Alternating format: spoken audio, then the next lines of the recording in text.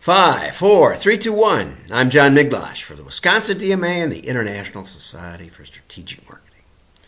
Well, let's have some fun. I've been looking for Super Bowl ads, and I haven't been able to find too many. Maybe they're holding them back, but I decided to just search for them, and I found a fun one. Bic is apparently introducing a new lighter, and it's just a lot of fun. Here we go. Hey, Martha, pass me that big EzReach lighter in that bowl. Bowl of strawberries. Thanks. This is perfect for hard-to-reach places. And it helps keep your fingers away from the flame. Whoa, do I smell? That's right. Fondue time.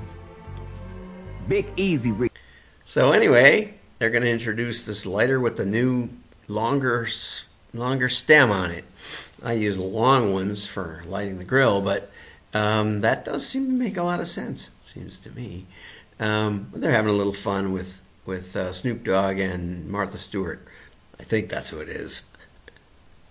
Anyway, let's get over to the rest of the news. I'm going to just focus today on one article, and because I really thought it was a good one. And one of the fun things was it was from MSN, which is not somewhere I usually find a lot of direct mail content. But, I search everywhere, so if they have it, I probably find it. And this is from Kim Toddy and Dr. Stephen Lind. And I'll reach out to them and say hello. But I want to thank them for this interesting article that I had it in the hopper for about 2 weeks now, and maybe more. And, millennials aren't always about the digital experience. And I thought, well, maybe that's got something in it besides, SEO and all the other kinds of digital marketing that there are. Turns out to be way better than that. One of the better articles I've run across in a while. It says, it turns out that millennials' digital-first reputation might be getting misinterpreted. Okay. And that could be a very good thing for your business's marketing department. The majority of millennials are at the height of their consumption power, according to Morgan Stanley. And so I, tip back in my chair, and I've got one daughter that's redecorating all of her apartment, and another one, my son is buying a new car, and my other kids just got a beautiful house up in the Minneapolis area. And so, yeah, they're spending, those days I remember those days, when you're trying to fix everything up, start a family, all that sort of thing. So anyway, so this makes them a natural target for advertising campaigns. Yet the best way to grab millennials' attention isn't necessarily through emails or texts. Instead, it might be via a greeting card, which is the main theme of this. But any format, direct mail might be a good idea, and some of these arguments will fit that. The power of direct mail on millennials.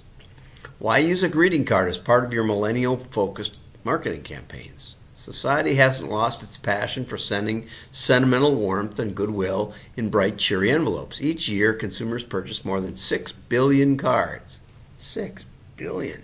It's almost one for every person on Earth. Millennials spend more on those cards than any other generation. That's something to think about.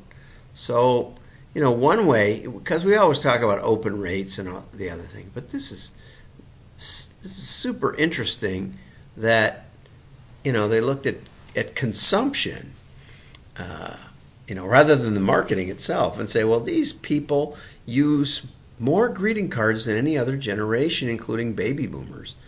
In other words, they go offline when the moment counts. Excellent point. Haven't ever seen that point before. Okay, so related, 3 foolproof ways to attract millennial customers. And they said if you want to make sure your business makes it to its 10th year, because only a third of businesses do, you might want to buck the trend and think about, instead of thinking about digital that everybody's doing, and it's actually in some ways worse than that. I remember a Yellow Pages. meeting somebody probably at a business dinner who sold Yellow Page ads, and I asked him, how that worked, and he said, oh, it's pretty easy. You go to business A, who has the second biggest ad on the page, and you say, with just a little more money, you could be the biggest. And they go, oh, well, that makes sense. Let's do it. And then you go to the one who's the biggest. You say, so-and-so just bought a bigger ad than you. And you just play everybody against each other. Because there was a time when that was kind of a monopoly. And I feel like that's a lot of what's going on in digital. Anyway, you might want to consider other marketing media. Certainly, you'll always want to focus on digital. Well, I don't know. But anyway, it's worth testing the greeting card waters. One of the most attractive perks to baking offline marketing into your online practice is that physical mailboxes are less cluttered. So if you want to cut through the digital clutter, never mind that a third, according to Augustine Yu, never mind that, Augustine Fu. It's Stephen Yu and Augustine Fu. Anyway, never mind that a third of the traffic is bots, and that a significant portion, maybe another third, isn't even appearing to humans when you put an ad up. But that aside, the average household gets only 454 pieces of mail annually. That's about 1.2 a day. So 6 pieces of mail in a week. That our house gets a lot more, but I like to order from catalogs and stuff. Such. Most consumers expect 120 emails a day, and that's way below mine. Mine's at least 200 or 300, I would guess, maybe more. And so the odds of someone opening an unsolicited card are much higher than that of the same person scouring an email. Yeah, like 100 times better odds on the physical mailbox. Plus, that somebody went to a great deal of trouble to get that to you. You don't just, emails you can send out without almost any thought, but you can't do that with a greeting card or a postcard or, a decent direct mail piece. When your company sends a personalized card in the mail, you're fostering a different connection with the buyer. So the first point was for acquisition, for getting attention outside of your customer file. So you might remember a customer's anniversary with your organization with a card, or mail cards around the end of your holidays. I get birthday coupons from the True Value, and I always like those, and they send me a regular batch of $5 off for a $30 spend. But around Father's Day, I think they usually just give me one that's like a $5 or a $10, and that sounds trivial, but I watch for them. And so there's a lot of things you can do with customers. Bottom line is that millennials are tremendously open toward direct mail. Again, remember, this is in MSN. Right. And anyway, so you're in a position to grow your business by embracing greeting card marketing.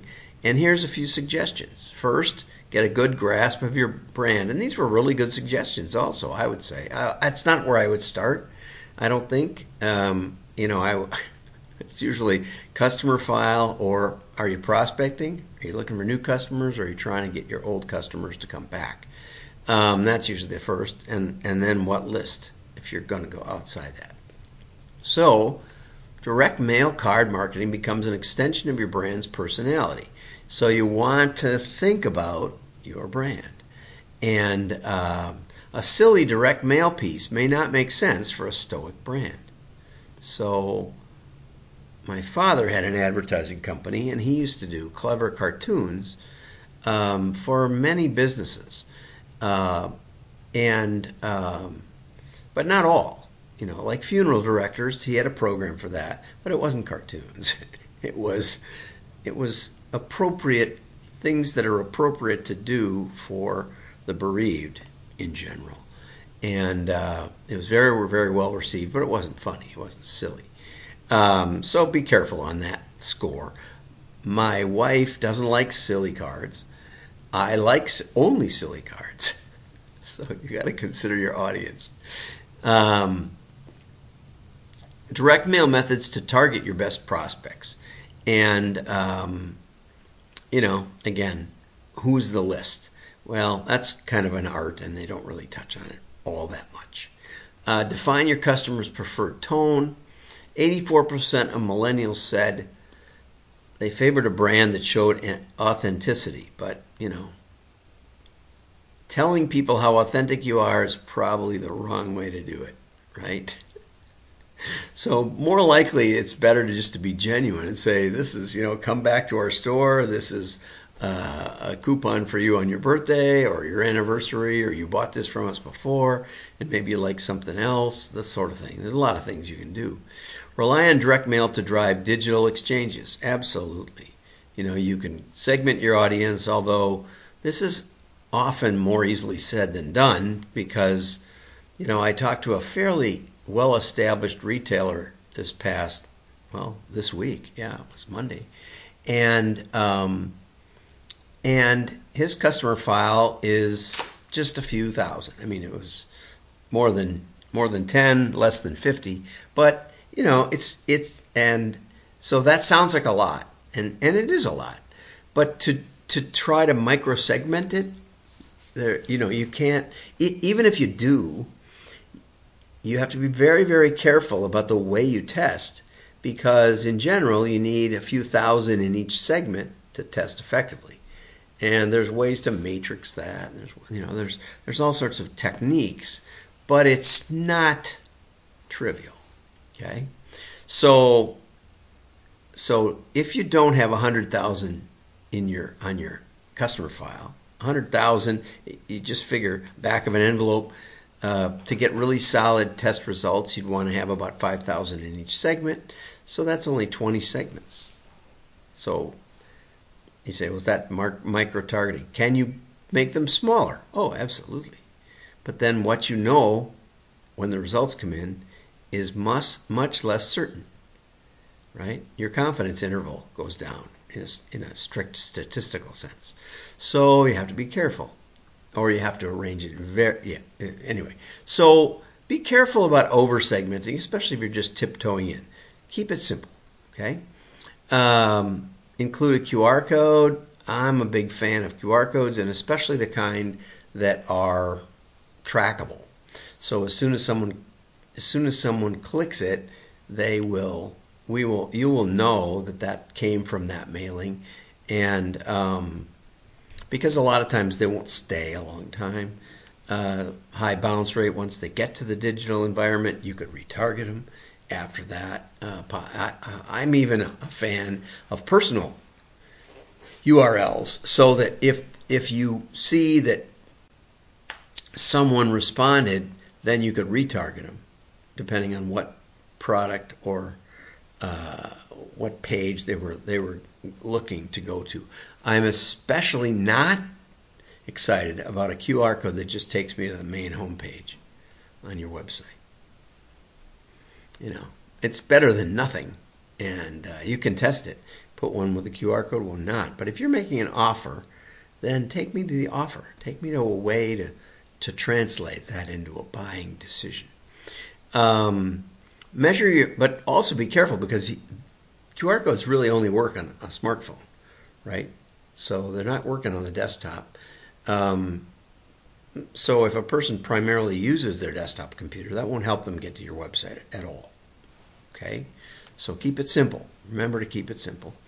And the QR code, if it takes you to something that's difficult to place an order on a smartphone, you may be defeating your purpose again. Just saying. Okay. And